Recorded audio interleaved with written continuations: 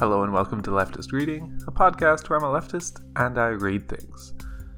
Today we're continuing with Women, Race and Class, with a new chapter, fully contained, and not too long either. Let's get started on this week's reading. Chapter 6.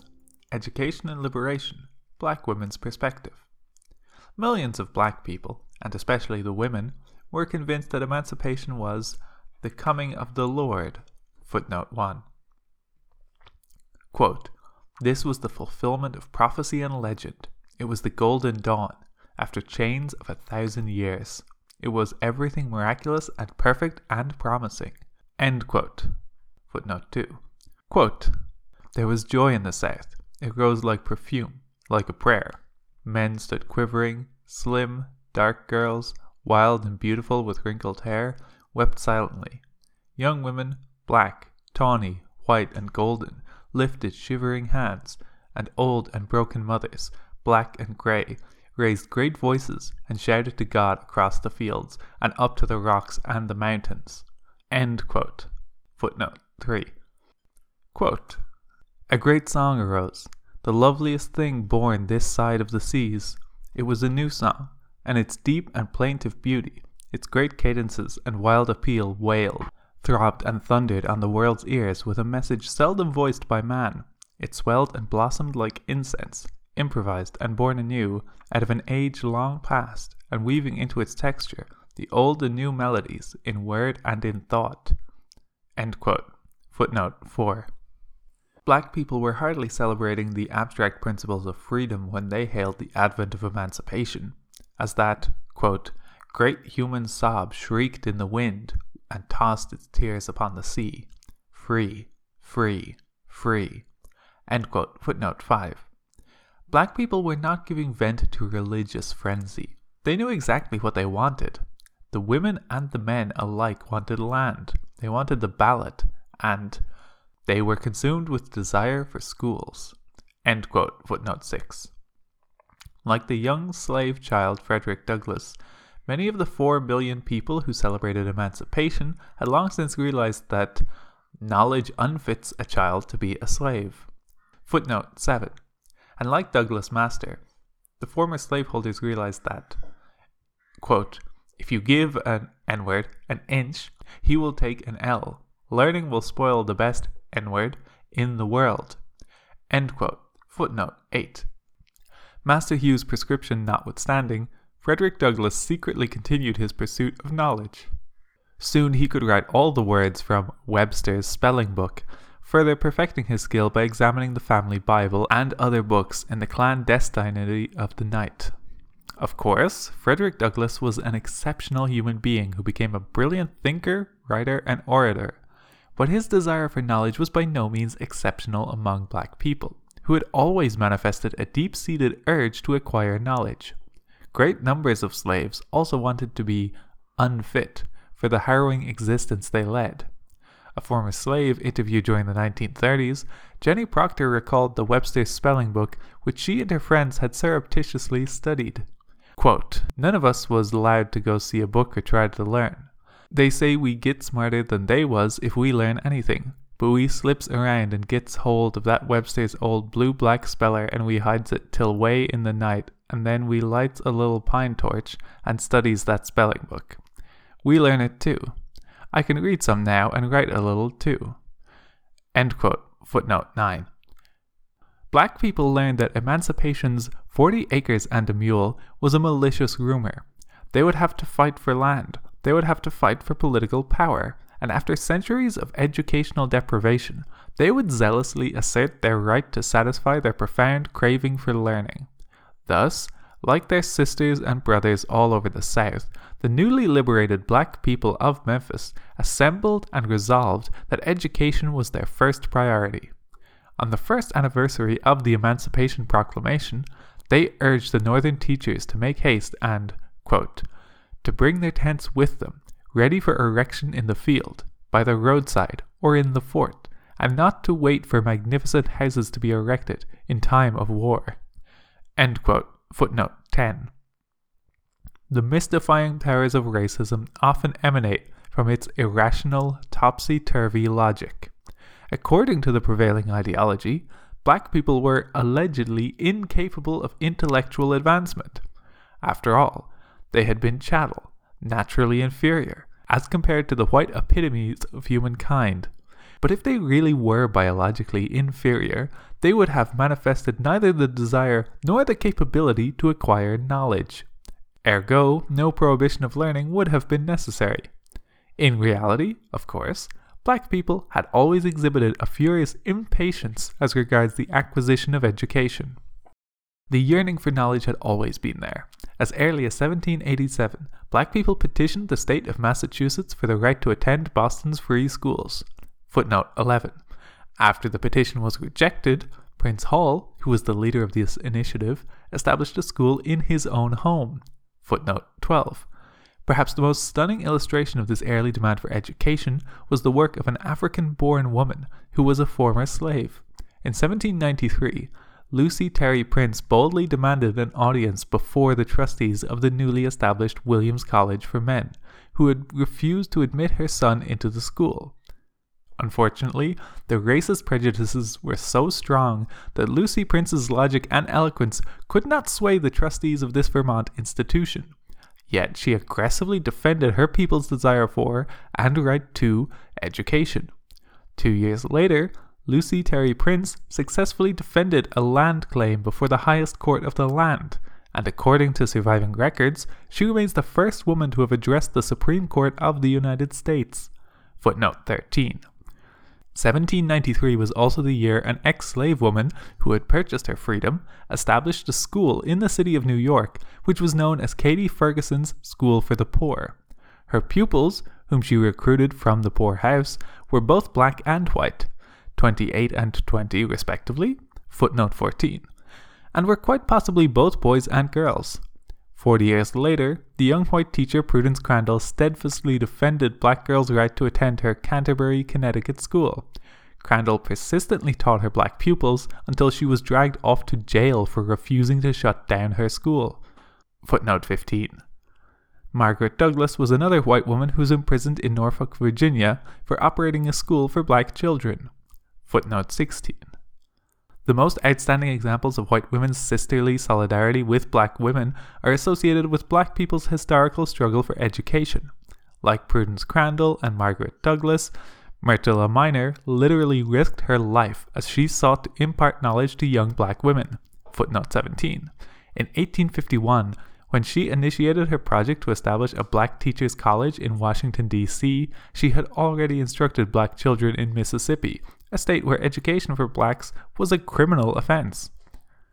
After Myrtle Miner's death, Frederick Douglass described his own incredulousness when she first announced her plans to him.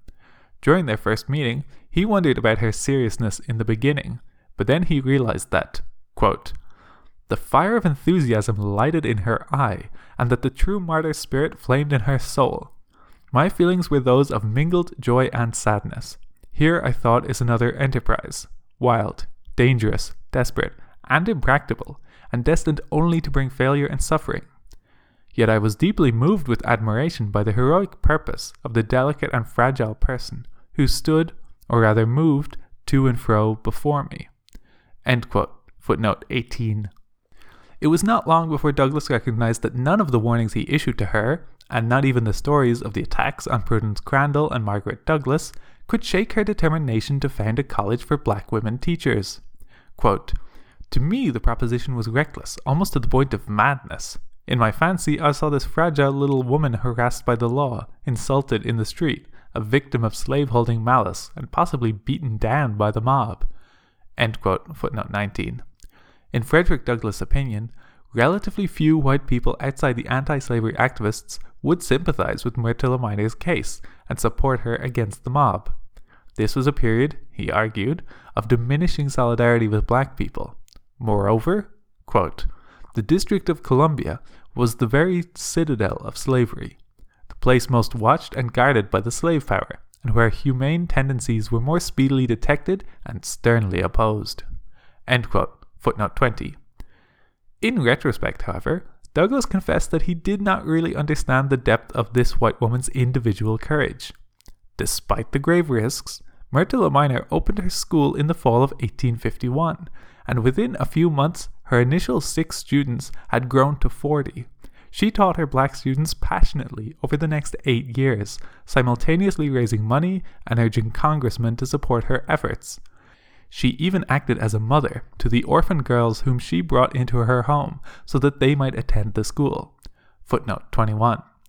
As Myrtilla Minor struggled to teach and as her pupils struggled to learn, they all fought evictions, arson attempts, and the other misdeeds of racist stone-throwing mobs.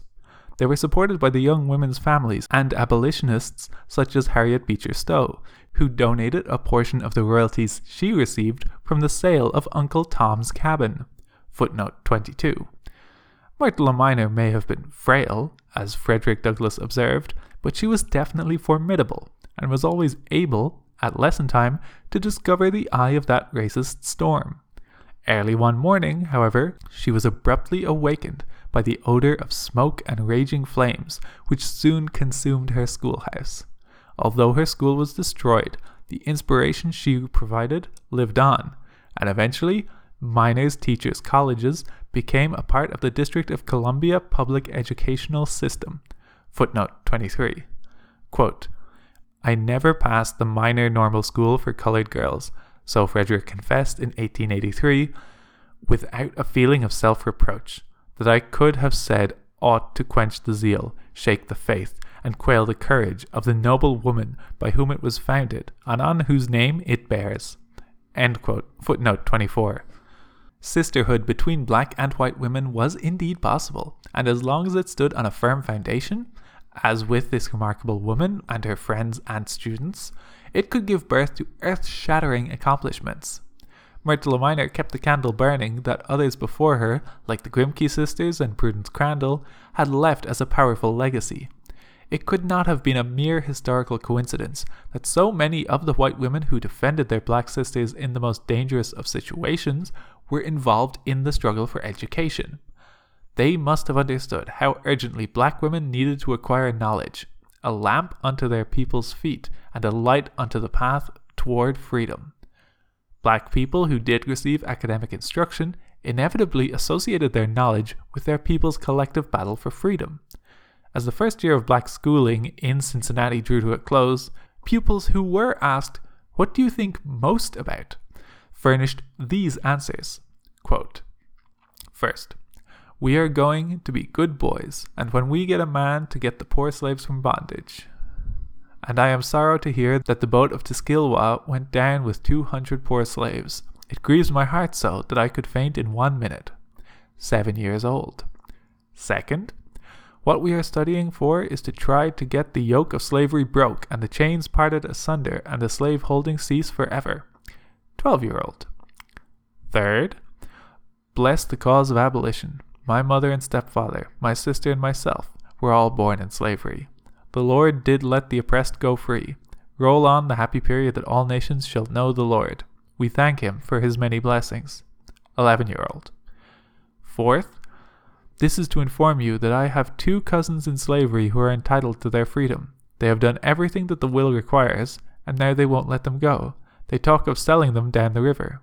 If this was your case, what would you do? 10-year-old. End quote. Footnote 25. The last surviving answer came from a 16-year-old attending this new Cincinnati school. It is an extremely fascinating example of the way the students gleaned a contemporary meaning from world history. This was as close to home as the desire to be free. Quote, Fifth, let us look back and see the state in which the Britons and Saxons and Germans lived. They had no learning, and they had not a knowledge of letters. But not look. Some of them are our first men. Look at King Alfred, and see what a great man he was. He at one time did not know his ABC, but before his death he commanded armies and nations. He was never discouraged, but always looked forward and studied the harder. I think if the colored people study like King Alfred, they will soon do away the evil of slavery. I can't see how the Americans can call this a land of freedom, where so much slavery is. End quote. Footnote 26. As far as black people's faith and knowledge was concerned, this 16-year-old child said it all. This unquenchable thirst for knowledge was as powerful among the slaves in the South as among their free sisters and brothers in the North. Needless to say, the anti-literacy restrictions of the slave states were far more rigid than in the North. After the Nat Turner Revolt in 1831, legislation prohibiting the education of slaves was strengthened throughout the South.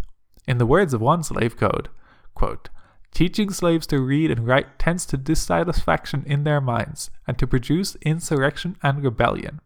End quote. Footnote 27. With the exception of Maryland and Kentucky, every southern state absolutely prohibited the education of slaves. Footnote 28. Throughout the South, slaveholders resorted to the lash and the whipping post in order to counter their slaves' irrepressible will to learn. Black people wanted to be educated. Quote, "The poignancy of the slave's struggle for learning appeared everywhere. Frederica Bremer found a young woman desperately trying to read the Bible. 'Oh, this book,' she cried out to Miss Bremer. 'I turn and turn over its leaves, and I wish to understand what is on them. I try and try. I should be so happy if I could read, but I cannot.'" End quote. Footnote 29. Susie King Taylor was a nurse and teacher of the 1st Black Regiment of the Civil War. In her autobiography, she described her persistent efforts to educate herself during slavery. White children, sympathetic adults, as well as her grandmother, assisted her to acquire the skills of reading and writing. Footnote 30. Like Susie King's grandmother, numerous slave women ran great risks as they imparted to their sisters and brothers the academic skills they had secretly procured. Even when they were compelled to convene their schools during the late hours of the night, women who had managed to acquire some knowledge attempted to share it with their people. Footnote 31.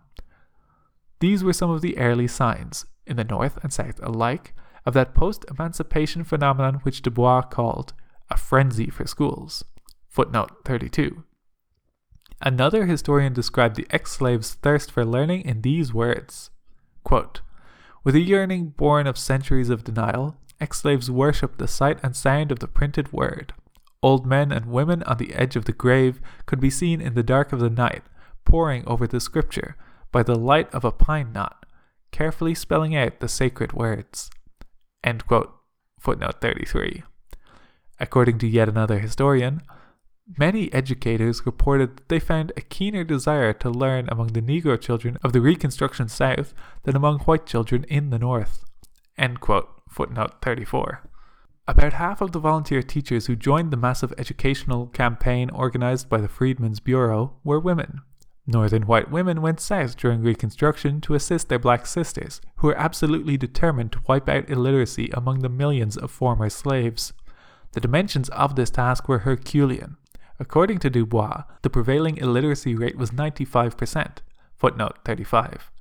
In the histories chronicling the Reconstruction era and in the historical accounts of the women's rights movement, the experiences of black and white women working together in the struggle for education have received sparse attention. Judging, however, from the articles in The Freedman's Record, these teachers undoubtedly inspired each other and were themselves inspired by their students. Almost universally mentioned in the white teachers' observations was the former slaves' unyielding commitment to knowledge. In the words of a teacher working in Raleigh, North Carolina, quote, "It is surprising to me to see the amount of suffering which many of the people endure for the sake of sending their children to school." End quote. Footnote 36. Material comfort was unhesitatingly sacrificed for the furtherance of educational progress. A pile of books is seen in almost every cabin, though there be no furniture except a poor bed, a table, and 2 or 3 broken chairs.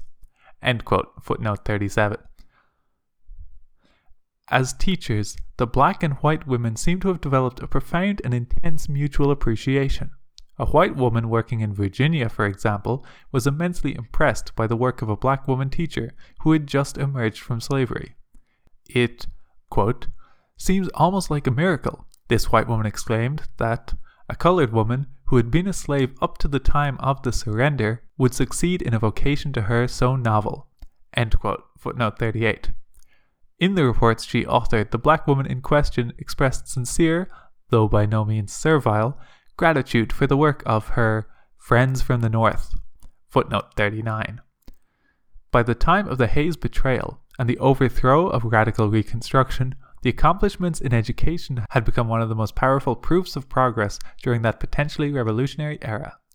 Fisk University, Hampton Institute, and several other black colleges and universities had been established in the post-Civil War South. Footnote 40. Some 247,333 pupils were attending 4,329 schools, and these were the building blocks for the South's first public school system, which would benefit black and white children alike. Although post-Reconstruction period and the attendant rise of Jim Crow education drastically diminished black people's educational opportunities, the impact of the Reconstruction experience could not be entirely obliterated. The dream of land was shattered for the time being, and the hope for political equality waned. But the beacon of knowledge was not easily extinguished, and this was the guarantee that the fight for land and political power would unrelentingly go on. Quote, "Had it not been for the Negro school and college, the Negro would, to all intents and purposes, have been driven back to slavery. His Reconstruction leadership had come from Negroes educated in the North, and white politicians, capitalists, and philanthropic teachers. The counter-revolution of 1876 drove most of these, save the teachers, away. But already, through establishing public schools and private colleges, and by organizing the Negro Church, the Negro had acquired enough leadership and knowledge to thwart the worst designs of the new slave drivers." End quote. Footnote 41. Aided by their white sister allies, black women played an indispensable role in creating this new fortress. The history of black women's struggle for education in the United States reached a true peak when black and white women together led the post-Civil War battle against illiteracy in the South. Their unity and solidarity preserved and confirmed one of our history's most fruitful promises. And that concludes our reading for this week. I don't have too much to say about this chapter. One thing is how this does deal with the kind of illogic of racism, where simultaneously it is claimed that black people are just fundamentally less intelligent or inferior intellectually, and at the same time there is great effort to suppress any attempt at them to learn, and this is just fundamentally a contradiction in and of itself. As stated by this chapter, why would you need to stop someone from learning if your position was, well, they just can't really? And obviously that is because it is such a key component to liberating themselves and fighting back against their oppression. The other thing that struck me with this chapter is that once again there's a kind of intersectional solidarity functioning properly, as we have white women, particularly white women from the North, teaching black people in order to help them. And it doesn't have the same fraud elements as the suffragette movement. In this case, the thing I was thinking about is that it's a solidarity that comes from oppressed people who know the value of the thing that they are both getting and giving. Because women, not in the same way, but have also been historically told they don't really need to learn because they are fundamentally biologically incapable of doing so in the same way. So to me it does make sense that a woman who is to an extent being denied education and historically would have been denied education would then think, hey, these other people who are being denied education for justifications that are on their face incoherent, perhaps they do need support from me now that I have been given some degree of education and that I could pass on to them. And the black people who did manage to acquire some knowledge would then share it within their communities and made an effort to spread that information out so that as a whole their community could benefit from this information. But that's all I have to say about this week. If you have any questions, comments, corrections, suggestions, you can email leftistreading@gmail.com or get the show on Twitter @leftistreading. The show is hosted on the Abnormal Mapping Network. You can go to abnormalmapping.com. You can find lots of other leftist podcasts there on different kinds of media, like video games, books, anime, movies. And our intro and outro music is Decisions by Eric Medias.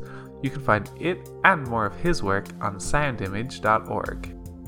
That's all for this week. Thank you for listening and keep reading.